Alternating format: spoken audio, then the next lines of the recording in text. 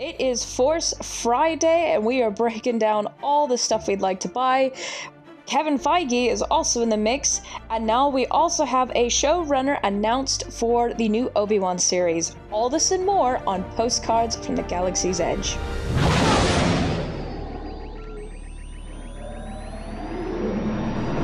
What's up, everybody? Welcome to Postcards from the Galaxy's Edge. I am joined today with the lovely Brad Whipple from Friends of the Force, and we're just there's lots of things to cover, but first, how about you tell us a little bit about what you do and your show and everything like that? Yeah, well, thank you for having me on, Shannon. You are actually a Friend of the Force yourself, because you've been on the show a couple times, but Friends of the Force is a positive Star Wars talk show, as I'd like to refer to it, but it's in podcast form. But I bring on a guest every week on Monday and Thursday being our interview series and Monday being our main show, and we just pretty much talk about one specific topic, usually cover news and really get to know people's Star Wars fandom, and all in a very positive light. We're critical yet positive Star Wars fans, and we love the series. We don't hate, no hatred allowed. That's how we roll. And it's just me as the host. So even though it's called Friends of the Force, it's a lie. It might be nice to maybe get like a couple of the other podcasters around and almost do like when, The Rise of Skywalker comes out, we could do almost like kind of like a review, like do like a spoiler review, right, where we kind of literally just go through the film and just cut. Well, I mean, I guess we won't have it in front of us, but yeah, we can kind of just talk about our favorite parts and, like you say, be critical but positive kind of thing. It's all about perspective. So, You can I think as a Star Wars fan, as a fan of anything, you're allowed to have criticisms of things. I definitely don't love everything in Star Wars, but in terms of the really good causes worth fighting for, I'm really a huge fan of, and I will die on those sorts of hills. So it's just a matter of, respect. And yeah, absolutely. So if you are first to listening to this show, this is Postcards from the Galaxy's Edge, and what happens is every episode we broadcast from a canon planet, and it's usually my guest's choice of canon planet. So where are we going to today? We are going back to Jakku! Yes, we are. And Jerry is our lovely canon junkie. He's our navigator, and he's gonna give us some canon facts about the planet of Jakku. Thanks, Shannon. Make sure your tetanus shots are up to date because we're blasting off to warm, junky Jakku. Jakku was a remote desert planet located in the system of the same name within the western reaches of the galaxy's inner rim. Though considered by many within the galaxy to be distant and relatively worthless, Jakku was soon the site of important events that would shape galactic history. In 5 ABY, Jakku was the site of the pivotal Battle of Jakku, which ended the Galactic Civil War in favor of the New Republic. It was also home to one of Emperor Palpatine's observatories. He had various locations at different nexuses of the Force located across the galaxy. A generation later, the planet was home to the scavenger Rey, who would become involved in the events of the Cold War after helping the former First Order Stormtrooper Finn and the astromech droid BB-8 escape off-world with a map leading to the missing Jedi Luke Skywalker. Jakku has made appearances in comics, books, and video games, as well as an appearance in The Force Awakens. Shannon, back to you. Great, thanks for that, Jerry. So, Brad, why is Jakku your kind of canon planet of choice? What is it about Jakku that you're like, yep, that's me. That's my planet. That's almost kind of like pseudo where you're from kind of thing. Yeah. I mean, when you think about it, that's where we got introduced to our new cast of characters, and to me, that's kind of why it holds a special place in my heart, especially that first Force Awakens trailer that we see. That's the first thing we ever see of new Star Wars. So I think part of it's a nostalgia factor and just representing kind of the re-entry into Star Wars. But in particular, I think even in some of the other novels like Aftermath, that series, the Battle of Jakku, like that itself is such a storied event in the Star Wars universe. And I think it's the downfall of the Empire and the rise of something completely new in the Republic. And it was really the crossroads for the galaxy in a way. It's kind of where it was all decided. It was almost like the kind of like the shot heard around the world for those American history buffs out there. It was kind of like that, that kind of level of importance. So unless I think it's Lexington and Concord, I think that's if I remember back to my 6th grade history here, but me, that's like, what was that?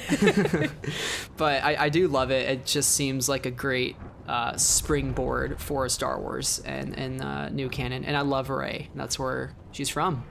Yeah, I think I'm with you with Rey. I just love the whole. I just remember that trailer, which actually I'm finishing up in an episode with Pete Fletzer. The audio version is out, where we go to. Where did we go? Tatooine. Sorry. So many planets. I'm like, I don't know how to navigate, hence why I have a navigator. But what we talked about, the Force Awakens trailer, and I think I just loved that first image where we kind of see Rey she's this teeny tiny little speck going across this massive, Star Destroyer in the sand. And what an image, because we've never seen that. And if anything, I hope what I think the sequel trilogy, if I could describe it, compared to stuff, is that it brought a lot of stuff we had never seen before. Mm-hmm. And even really kind of this whole Disney era. I sometimes hate saying the Disney era because that sometimes is thrown around like an insult, but we won't get on that hot take in this show. But I just love the concept of Jakku, where it's this like graveyard, because that's one thing that, again, you never really think about, or it's never shown, is these battles, things like fall into the atmosphere, or they're in the atmosphere, because we always think, oh, everything's in space, but this sequel trilogy has really had things where they are in the planet's surface. I mean, we saw those same Star Destroyers going over Jeddah, which that was really to get perspective of the size and scale. It's like, oh, this has a more tangible kind of presence. But so no, Jakku, I think it's just fun to say too. Yeah. And I love your impression. Back to Jakku. Why does everybody want to go back to Jakku? I would love in Rise of Skywalker if they actually end up going back to Jakku and there's just some subtle nod to Finn. He just rolls his eyes or something. I'd be like, that would be funny. That would be hilarious. Yes. I don't know how they would do it, but I would love it. Yeah. So in today's episode, we're going to cover kind of a couple things that have come up. Talked about Triple Force Friday. The global announcement, as of this recording, came out last night. And I actually just did a live stream where I was kind of reacting to it. But I thought we could kind of touch bases a little bit on it, because some interesting details were kind of dropped. I don't think on accident, but two characters were mentioned that I was like, wait a minute, I've never heard you guys before. So I don't even know if I can remember their names, but the first one came out when Finn oh my gosh, listen to me, sorry. John Boyega is playing with Lego Finn. Oh, yes. And they talk about a character, and it was Bobo Nasser. Yeah, Boolio. Do we know anything about him? Do you know anything about him? No, but I remember Anthony Carboni immediately afterwards was like, anytime Boolio's mentioned, we just put Boolio back wherever he came from. We don't want to talk about Boolio just yet. We can't. Yeah, and I'm like, oh, that's kind of interesting. Or it's kind of like on camera, okay, stop, this is all we can say. Put him back in the Falcon, John. Don't take him out. Don't. Yeah, and then when we saw the Black Label C-3PO, which I want to know, I'm curious, I want to ask you in a second what you think the context of this is, but it's C-3PO with the Chewbacca bandolier, or however you say it, his satchel, and his bowcaster and things, but then there's a teeny tiny, and I mean this is not going to break. It is so small, and you could tell it blew Anthony Daniels' brain. What is this? But what did you catch the name of that one? It was a triple syllable name. I think it was Babu Frick. Yes. Wow, you were good at this. I only remember his name because he is so small, with spelled S-M-O-L, small, and he is precious, and we need to protect him. I stand now. I stand Babu. He's so cute. He looks adorable. Oh my gosh. Say him one more time. I think it's Babu Frick. I might be butchering that name. Or Babu Freak. It makes me think of Bobby Frey or something from The Water Boy. I'm aging myself. Bobby Dufray or whatever. But from what people were theorizing, like in the first trailer for The Rise of Skywalker, you see furry hands are the ones that are putting together Kylo Ren's helmet. So some people are thinking that it's Babu putting together the helmet. Which I don't know if that was confirmed or not. I just said this. Yeah, I just said this on the live stream like 30 minutes ago. Oh, really? And yeah. You came in late, but thank you for stopping by. But I said that. I was just like, I wonder if that's who's building. Because it's very interesting. Kind of this got my speculation nation brain going. But it's interesting that he's obviously... One, I think only light side things were shown. We didn't have anything First Order or Sith shown at all in this reveal, if you noticed. Right. But it's very interesting that character, the first one, Bill. I'm sorry. Boolio. It's gonna take me a while to get through. Boolio, thank you. Like who? I only remember it because it's almost October, and I feel like I need to make him my profile picture for the whole month of October. Oh, I like that. Okay, that association that association helped. So that the way that Boolio is in the Falcon. Also, I have a theory Rey makes Dio. I would love that theory. Because if you notice, Dio is with everything with her. Yeah. With her black series, with all the Lego sets. Yep. Dio is always with Rey. Which is a shame because I'm like, why? You had BB-8.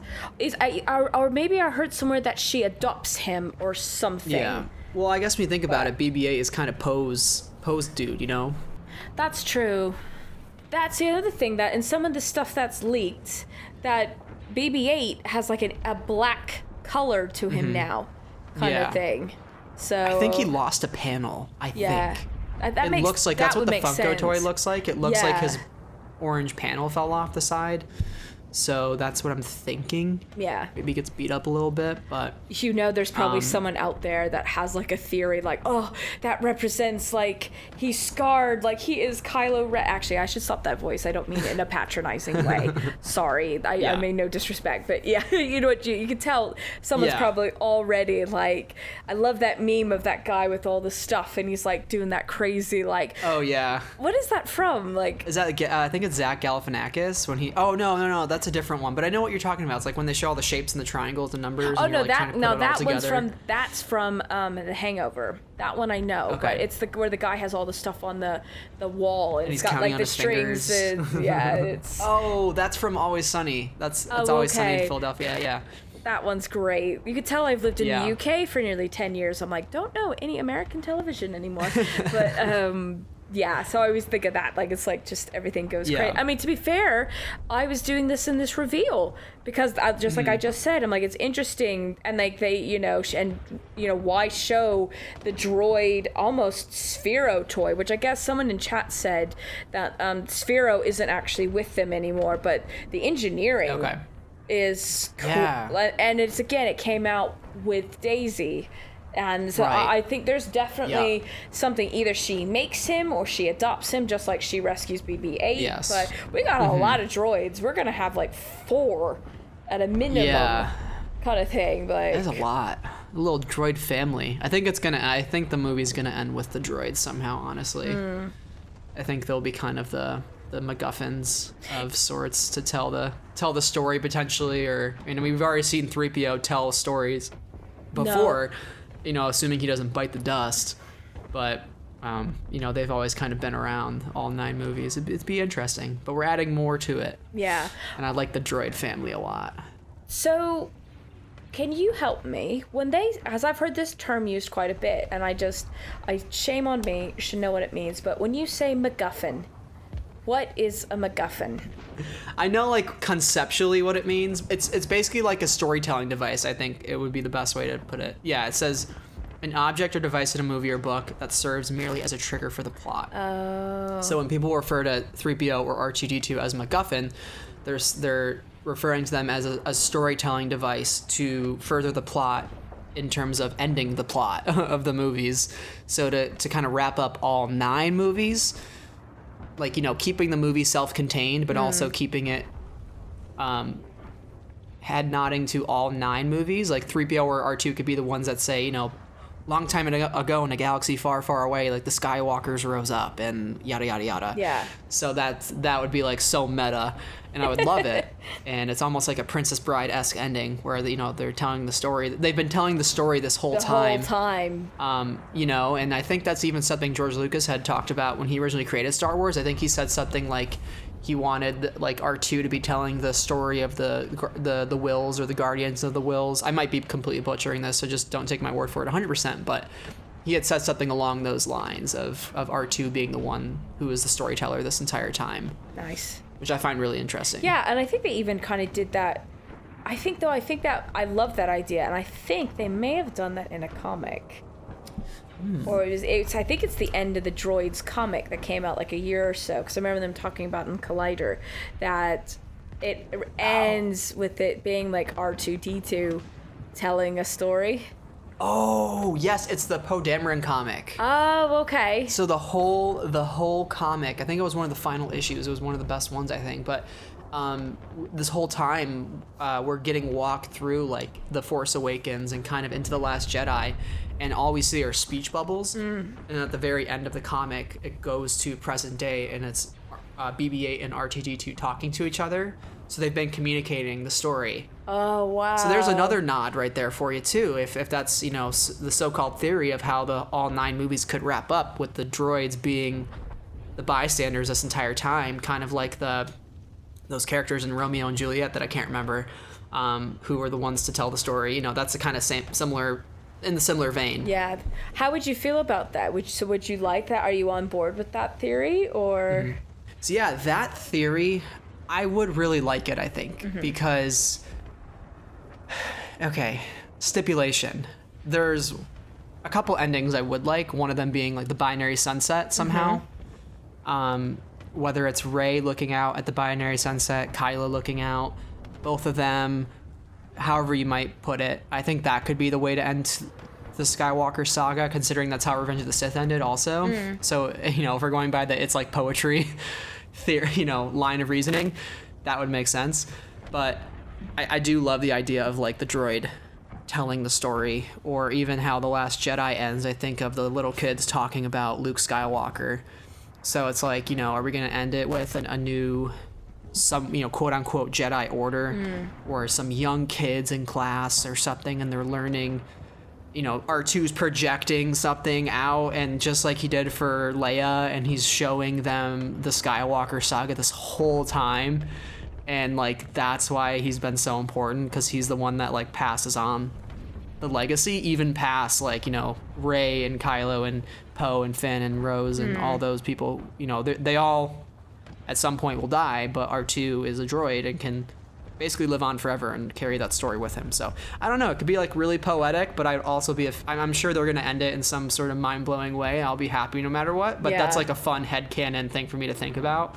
Oh yeah, absolutely. And I love those kinds of meta like endings, like even like The Hobbit, you know, ended that in kind of a similar way. So did you watch the live stream reveal of Force Friday? Didn't catch it live, but I watched it on my lunch today, and it was a lot of fun. I love Anthony Carboni and Pedro Pascal and Gina Carano. Those are my takeaways. They're like my women crush and man crush, like Man Crush Monday and Women Crush Wednesday. Like I love both of them. Yeah. What was like the one thing you saw in the reveal that you're like, yep, I am totally getting that. Like, here is my money now. Well, I have to say one thing first.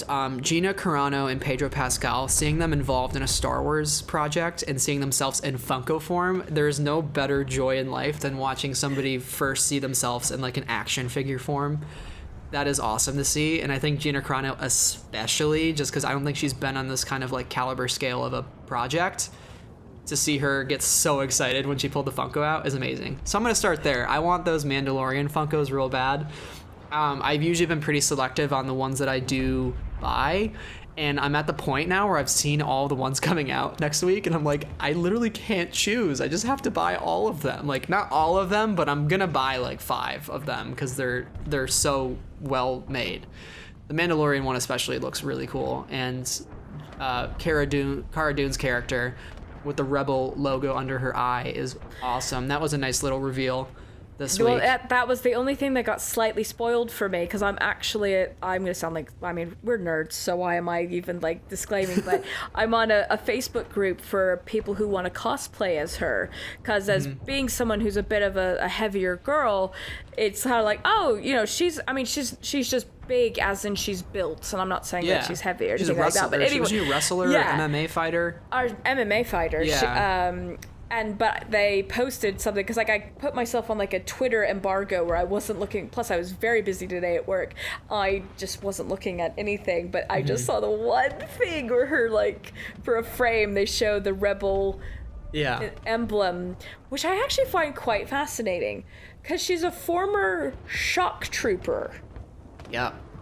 Which I'm like, wait, isn't that from the Empire shock trooper? Why does she have a Rebel tattoo? I bet you she turned real quick when she had the chance. Or is it, do you know, like, this is really stretching and we're in proper speculation nation here, but is it, like, you know, when the prisoners have the tear tattoo? Yeah. What if it's she killed a high-ranking rebellion person? Like, that's not a huge stretch. Yeah, that's actually kind of interesting. Kind of like Killmonger in Black Panther, how he has he has all those bumps on his chest for every person that he's killed. Yep. Scars, yeah. So that's not a stretch. That is actually really interesting. I hadn't thought about that. Yeah. That's a good one. And I wonder if, and it would really actually be interesting for a character, because it's like, now in retrospect, she maybe supports the rebellion even though she's a bounty hunter, but then also like she's living with the fact that like that's there because I killed somebody.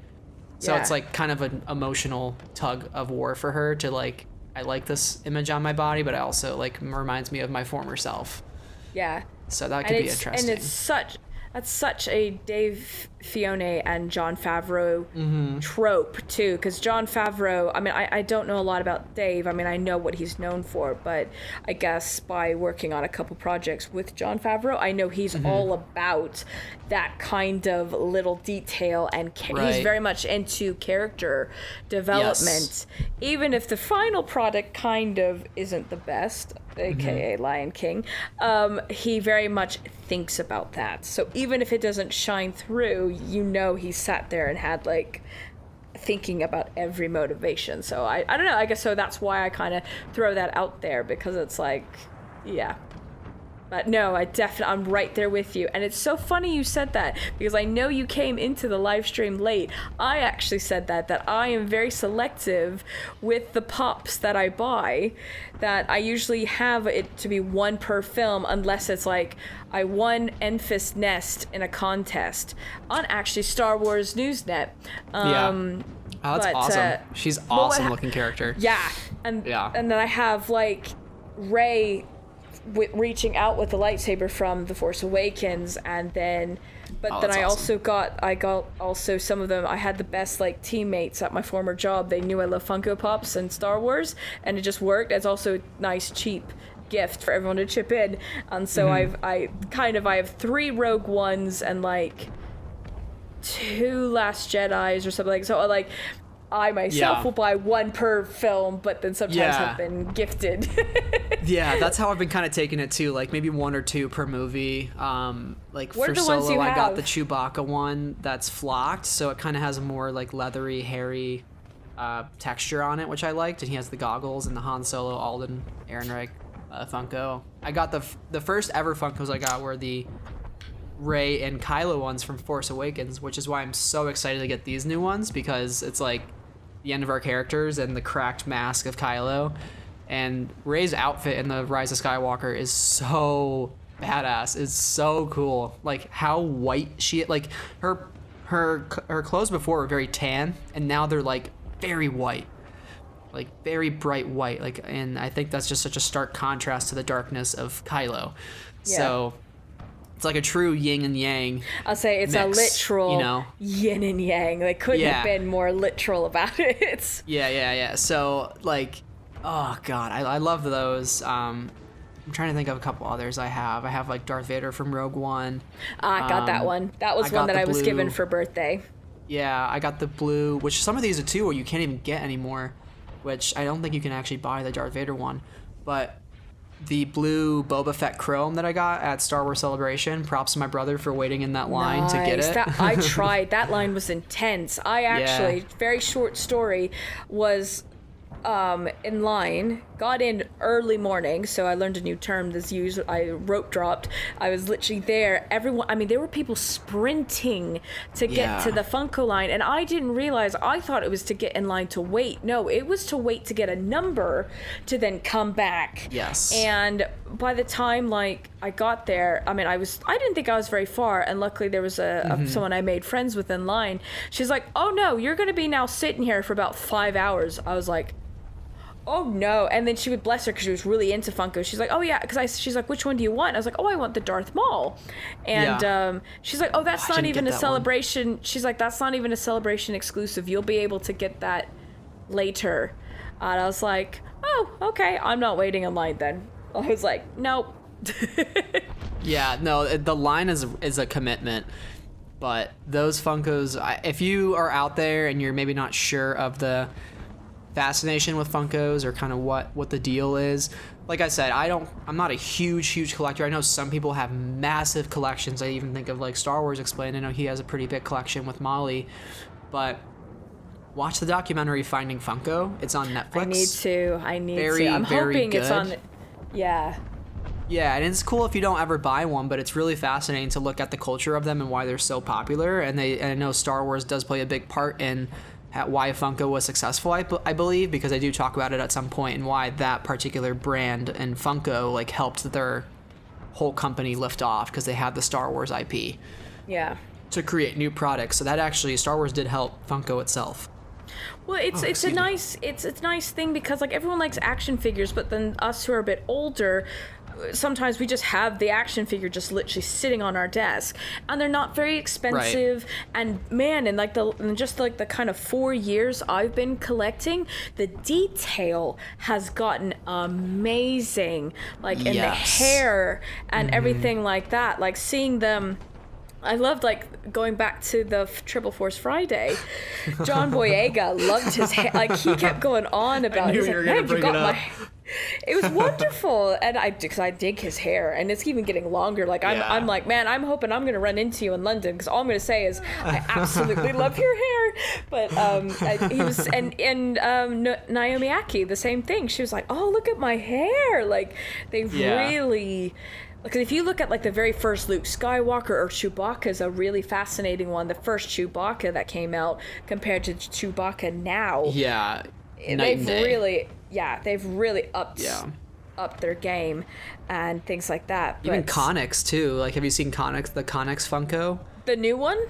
Yeah, she's got some huge Leia vibes. But her hair in that looks pretty dope. Now I can completely go through all the leaks, because now I know what was shown and what wasn't. But yeah, the merchandising though has been such a blast to watch. There's a couple there's a Mandalorian throw blanket that I saw. I'm like, gotta get that. Oh my god, I'm gonna declare bankruptcy next week, and I'm going to New York Comic Con, and they're selling a couple of books early there. They're selling Secrets of the Jedi a month and a half early. Oh.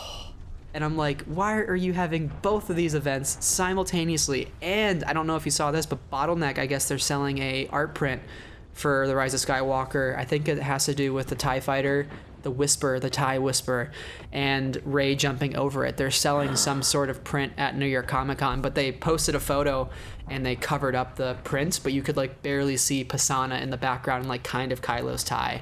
Ooh. So there's a lot of stuff coming out in general for The Rise of Skywalker merchandising. I might have to give you a wish list and be like, I'll pay for the shipping. And the Fallen Order too. Let's talk about that a little bit. They got a pretty cool Xbox controller. Looks really, really awesome. I probably won't buy that, but it looked really cool. And they had a Cal shirt, 2 more Funkos there that were looking pretty good with BD1 on there. I was very surprised by that. Because I was like, which I'm hoping, if they make a BD1 on its own, that is going to be the first Funko I buy of the year, because that little droid is so cute. Sorry, Dio. Now, BD1 beats you 10 times to the Right. point I'm actually thinking about for my game streams. I've learned something called Adobe Character Animator, where you can animate during a live stream a character. So instead of being on webcam, you have this thing, and I was like, oh my god, I would totally have a BD1 where if like I won or something, I would stomp my feet or something like Right. that. But so Oh, yeah, that's funny. But it was interesting awesome. that the Cal Kestis one, he's there, and that one even looked badass, because I love that they're not just standing. I mean, there's some proper positions now in these Funkos. Right. That's also what's, pardon me, that's also what has really transformed their like Yes. Yeah. 5 years. Yeah, I'm not much of a Black Series collector. I really do appreciate the collectors out there. If you're a collector out there, go you. Like, keep shining, keep collecting. Like, that's yeah. awesome. The Black figures just don't, the Black Series figures just don't do it for me. But the Funkos, for some reason, have just been a lot of fun. And I think you really hit the nail on the head of how they've developed and why they're so appealing to people now. Oh yeah, like I'm definitely gonna get the Kylo, because I don't have a Kylo yet, because I didn't Yes. like any of them. But now with this mask, I was like, well, there's my Kylo. And then I was like, oh, I was always like, oh, I'm not gonna get the same character. But then I'm like, oh, but Rey looks so amazing too. I'm just like, this sucks. Yeah. Because it's weird that I give myself these little rules, and my better half would probably be like, really? But yeah, I try not to have duplicate characters or the same film or things like that. But I think some exceptions are gonna Right. have to be made. Definitely gonna have Yes. to be made. I think the only one I didn't actually like, I felt, and I think it's just the nature of the design, the Zori Bliss just felt way too, the head was just Yeah. felt, but I think it's the nature of the helmet, because the helmet itself is so big Right. on her. But that Yeah. one, it made me think of like the bobbleheads, the proper bobbleheads you used to get at like baseball parks and things, where it's really disproportionate. And Yeah. I was just like, oh. But she's dual wielding, which is awesome. Yeah, I would agree with that. Her, she doesn't work as a Funko, but as her character, I love her look. I love her Very, color like, scheme. I love that she's Egyptian somehow tied to looking. Poe. Yeah. Well, this was my next thing I So- was going to say to you was it's very interesting that they always are showing the two of them together. And they did say a little bit, I believe, at the D23 kind of press, where they were talking that her and Poe have a history kind of Yes. thing. So obviously they're playing off that history in like the marketing and things and the toys, because Yep. again, it's interesting, their Lego set, they're together in a Yep. Y-wing? Yeah, it was a Y-wing. Yeah. Yeah, I was just And like, with Dio, and there's also a blue droid with them, I Yes, think, too. I was like, which I'm who's- guessing the blue droid is Zori's. yeah. Oh, I love this. It's like everyone has a droid now. Which makes me think, too, was Zori like an old rebellion pilot that maybe knew Poe's mom? Like, that could be a thing, you know? but they're. I mean, I'm. The age is a little tough. Yeah, because like that. Carrie and, it's weird we have two Carries now. Carrie Russell is I want to say the same age as Oscar Isaac, so it's not Yeah. going to be like, oh, I don't know. But if she Yeah, even it's takes tough. the helmet off, we don't know, kind of Yeah. thing. But I love going back to The Mandalorian. I love that they have an ATST. And obviously it's Yes. theirs because it's painted. Like, it has like almost Mandalorian painted. I'm going to lose my mind because I loved Return of the Jedi. And that was like, I loved anything Chicken Walker or ATST. Yes. So I think the only time I've not liked an ATST was actually in The Last Jedi. Was I was not a fan of the BB-8 controlling the ATST. I just that was a little silly to me. However, when I was watching it the other day, I didn't realize, because you're always as an editor, as an audience member, you're watching Phasma and Finn fight, but then if you look in the background, you're actually the whole time you can see BB-8 getting rid of Yes. all these stormtroopers.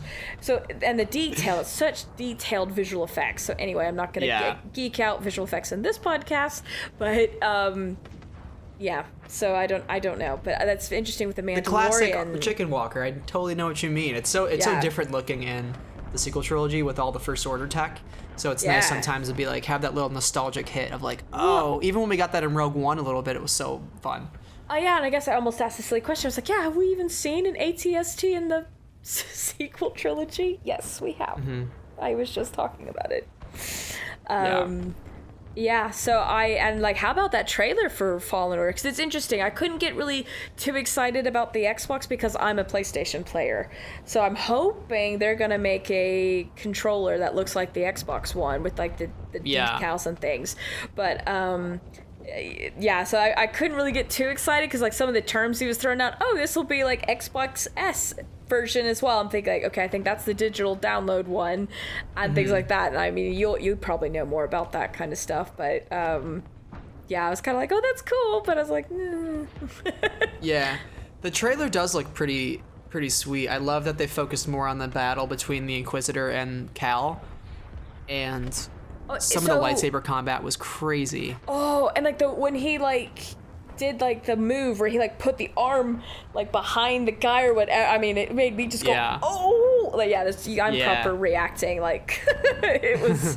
I was really losing my mind, kind of thing. But so the Inquisitor, but then isn't she called like the Seventh Sister or something like that?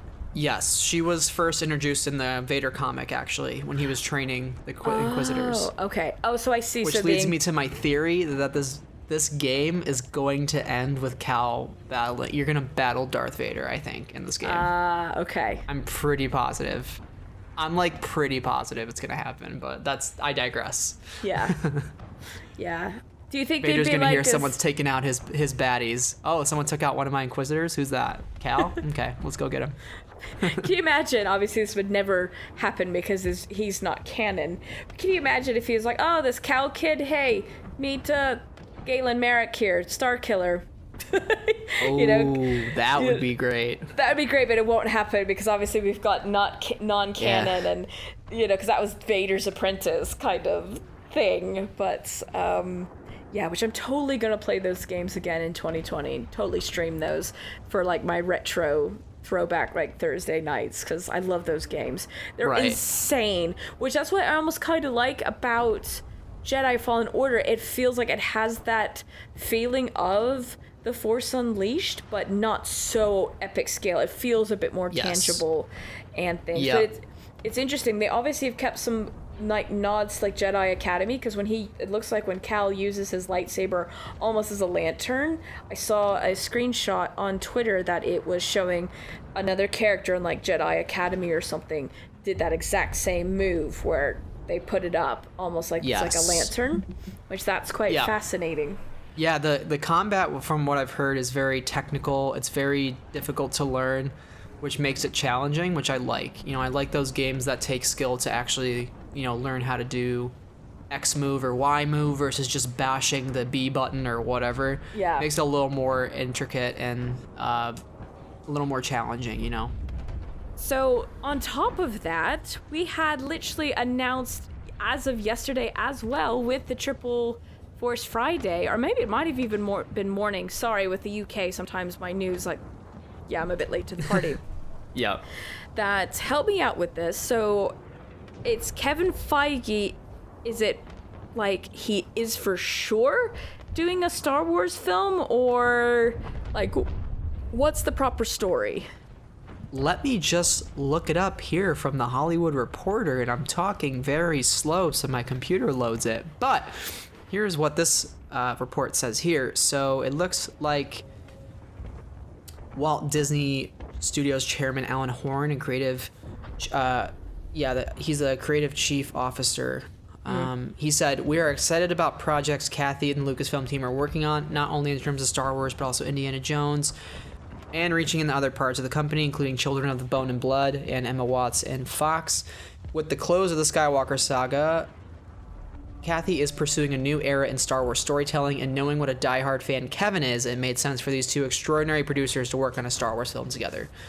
Okay. So I think from just that, people seem to run with it pretty quickly by saying, he's he's making a Star Wars movie. Well, it's not technically what the quote says. The quote says he's working together with Kathy. So yes, he's working on a film, but we don't know if it's what capacity it is. He might just be helping creatively, I was about to not say sure. it might be more in the development stage, because we talk about this in my visual effect podcast, that there's multiple facets to, I mean, even obviously just the visual Right. effect pipeline, but in filmmaking in general. So it makes sense. I know a lot of other very prominent podcasters have been saying this, that Kevin Feige really built this Marvel Cinematic Universe, and what's a complaint that a pretty good handful of people, not handful, but a massive amount of people have complained about it, feeling like the new sequel trilogy doesn't have a plan, or the whole just Disney era in general.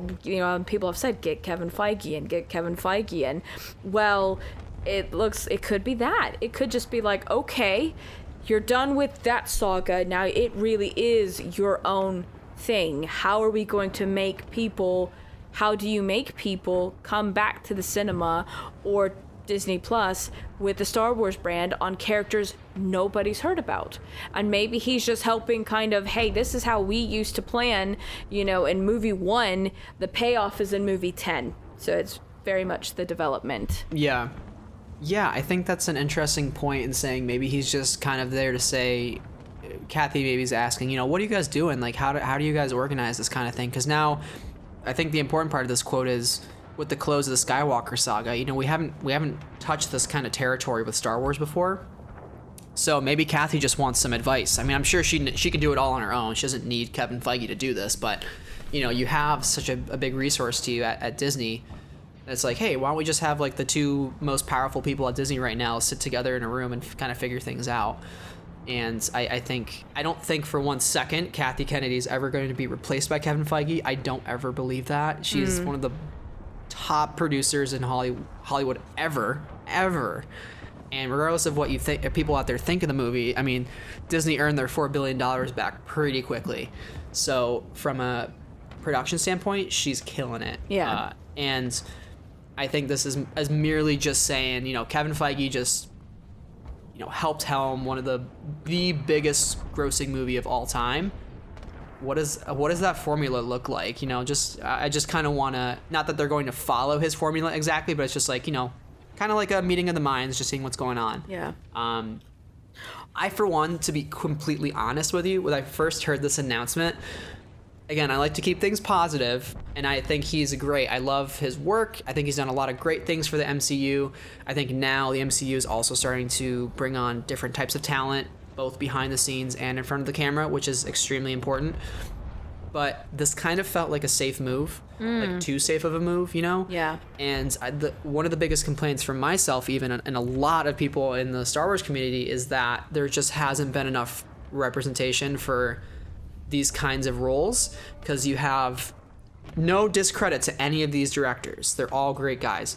But you have J.J. Abrams, Rian Johnson, J.J. Abrams, Rian Johnson trilogy, David Weiss, Stevie Weiss and Benioff. I can't remember their names. Yeah, D&D, Benioff and Weiss. Yeah. And, yeah, Benioff and Weiss. You have Benioff and Weiss.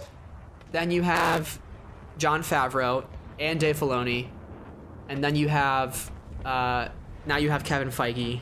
So it's like, it kind of just felt like a lot of like white dudes lining up for the next Star Wars thing. And they kept saying like, these guys are such big fans. It's like, yes, but there are also a lot of other people out there who are huge fans of Star Wars. And even if they're not huge fans of Star Wars, I'm sure they'd make a really awesome Star Wars movie.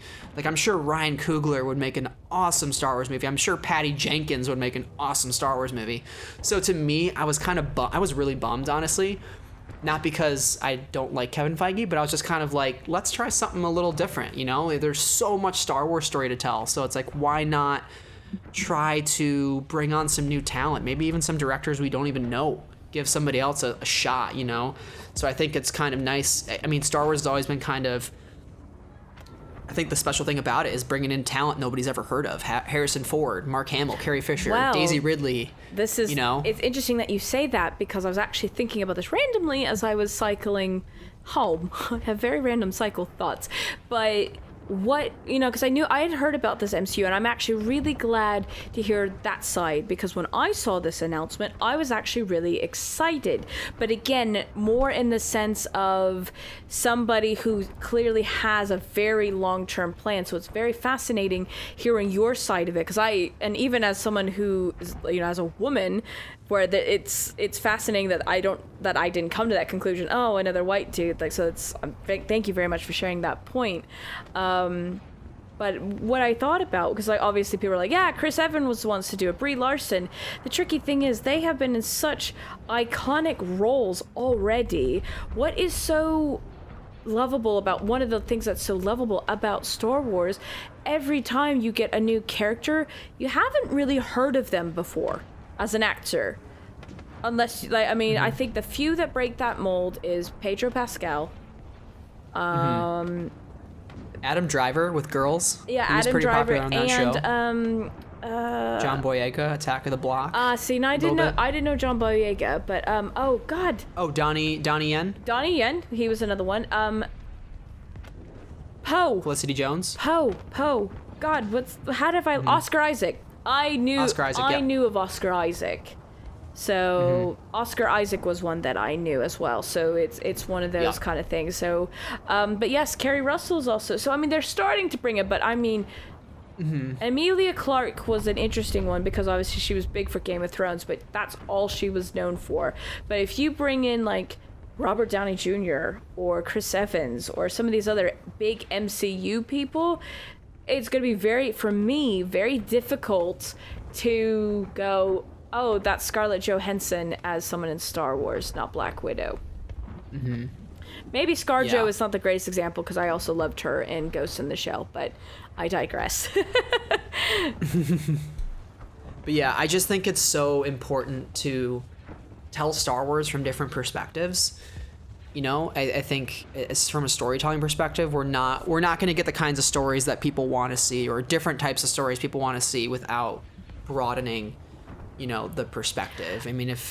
Imagine just the same kind of people sitting in a room making decisions about Star Wars. We would never get anything unique or different or groundbreaking. Exactly. So I think, and that's just not even in the film industry, but in any industry. Every company needs to embrace diversity, because you have to have it to get new ideas, and also give representation to those communities and etc. So I think it's super important. So that's why I was kind of initially bummed, not because I don't like Kevin Feige, but I was just maybe something else could have been something else. You've already given D&D, there was Cher, you've already given Rian Johnson a trilogy again. Let's do something a little different, especially when we're looking at the next 10 years of Star Wars. But I'm excited to see what he does. I'm very optimistic. Hopefully it's great. Hopefully too, I think the other silver lining is maybe what he's doing in the MCU now for better diversity and representation. Maybe he'll do that in Star Wars if he's helping to develop or produce or whatever his role is. Maybe he'll give a person of color directing job for the film that he'll be overseeing. Well, this is why I'm also very excited for the Mandalorian series, because yes, kind of Jon Favreau and Dave Filoni are show running it, but directing it, I know Dave Filoni is directing the pilot, but then Taika Waititi. Who's some of the other ones? It was every director was a different representation. Bryce Dallas Howard, so we have a woman director. We have Taika Waititi. There's a few other people that I want to say. Deborah Chow. Yeah, thank you.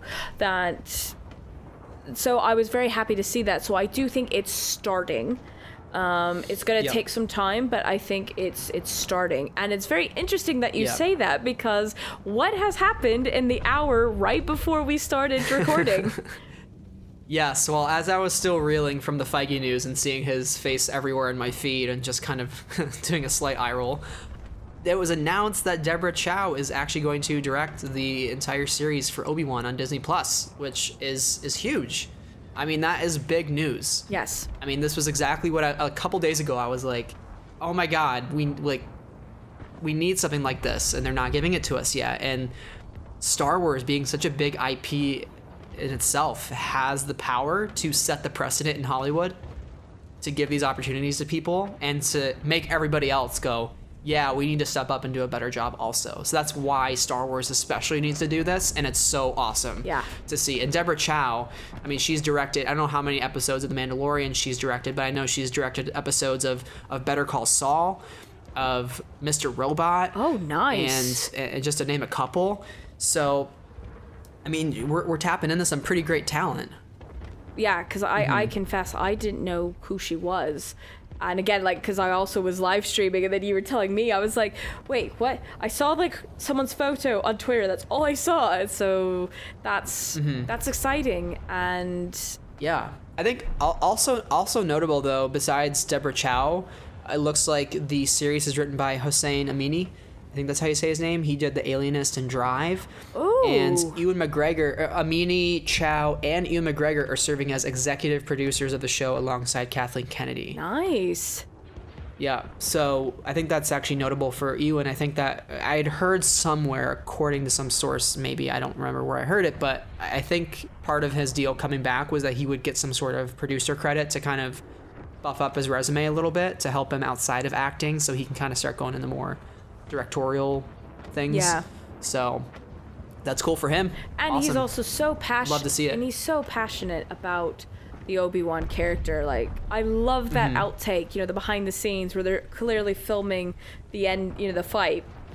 And he jumps on the mat. And he's so excited, and he says, my agent goes, what is the quote? Kind of like, he's like, you want to be in a Star Wars? And he goes, fuck yeah, I do. Yeah, he's like, too fucking right. Like, that is a very British, Scottish thing. Because, like, it's, being a Star Wars film, they said. And I said, too fucking right. I love him. And as someone who wants to kind of get into motorcycling, too, it's funny, like, I loved him in Moulin Rouge. Like, he's my man crush Monday. A lot, like, and he's like a fine wine. He still looks great. I'm just like, yep. So no, I think that, sorry, going on a tangent, but I think that aside, I think it'll be good. He really cares as well. So being like an executive producer also can have a lot of like say into the creative direction as well. So I'm very excited. Yeah. I'm so glad we finally got this announcement. It's going to be a really great collaboration between those three. So that's what I'm most excited for. You're getting all these different perspectives. Again, why diversity is important. Yep. You're getting Deborah's perspective, you're getting Amini's perspective, you're getting Ewan's perspective, and they all bring a different take to the Star Wars universe based on how they first experienced it, based on how they were introduced to it, based on what they've wanted to see their whole life. You bring all of that to the table, and you create something extremely unique, and that can really resonate with a lot of people. Yeah. Where sometimes if it's just the same type of people all coming together, there's not as much of there's not as great of a degree as collaboration potentially that could occur, So it's really cool to see this happen. Yeah. And as soon as I saw the news, I was like, yeah, awesome. And I know there have been women directors in Star Wars before, but the fact that she's getting the entire thing to herself to direct is like pretty significant, because that particularly I don't think hasn't been done yet. I know they've had Victoria Mahoney, who's Episode 9's second unit director. So she was actually the first woman to serve in any directing role in Star Wars. So that's pretty significant for her. And then Deborah Chow did the Mandalorian episode. So they're continuing to make progress, and that's important. So I'm very excited. I'm super excited for the future of Lucasfilm, and this gives me hope. And maybe next year at Celebration they'll give us a future filmmakers panel, where maybe they'll pull a huge stunt and show us all these different types of people who are going to be involved in Star Wars, So that would be really cool. That would really, really bring a lot more fans into the franchise also, which is super important. Yes. Like, you can't be one particular club of people forever, because it's not going to work. And I don't want it to be that. No, I mean, that's why that's why I even love, like, hearing different sides of the fandom as well. For me, it's like, as long as it's a civil conversation, I want to know why, like, because talking, it's great geeking out with someone when you guys agree, but also I like being not challenged, but like, I like having a different perspective. So I'm very excited for this. And of course, obviously the visual effect person is very happy, because that means lots of work too. It's like, yay, come on down. Because like London is one of the biggest, London and Vancouver, Montreal, and India. Those are the like visual effect hubs. So I'm just kind of like, oh yes. Yeah. And I think they announced that all the Disney Plus shows are going to be done in London. So it's like, oh yes, please. Yes, please. Well, that's pretty much our episode tonight. So Brad, where can people find you? So if you would like to listen to Friends of the Force, you can find me at Friends of Force on Twitter. So go follow us there. We're on a current quest for 1,000 followers by the time The Rise of Skywalker comes out. So help us out a little bit. And you can listen to our show on Apple, Spotify, Google, Anchor. And go listen to mine and Shannon's episode back a couple months ago. We did visual effects in Star Wars. Oh, I know. And that was a lot of fun. A lot of good research went into it. Just a lot of fun to talk about. Shannon brought a lot of her good knowledge to the conversation that I have no such knowledge in. So it was a meeting of the minds. Another instance of diversity of thoughts and experiment, or another instance of diversity of thought and experience merging together to make an episode of a podcast, which is what I like to do on my show. I like to have all sorts of different guests on the show, most importantly because everybody's a friend of the Force, and that is important. So Star Wars is for everybody. But that is my podcast. Go listen to it. It's a lot of fun. I hope you enjoy it, please. And thank you, too, Shannon, for having me on your podcast today. It's exciting to be here. And thank you, Brad, for coming on. You can find me on Twitter at From Galaxy's Edge. You can also find my game streams on Twitch at Shenanigan, spelled with an E-N at the end, _plays. Also, I can be found on YouTube. Just type in my name, Shannon, SHANNON Moran. And also, I'm active on Twitter, Instagram, all that kind of stuff. So thank you for checking this out, and we will see you guys next time.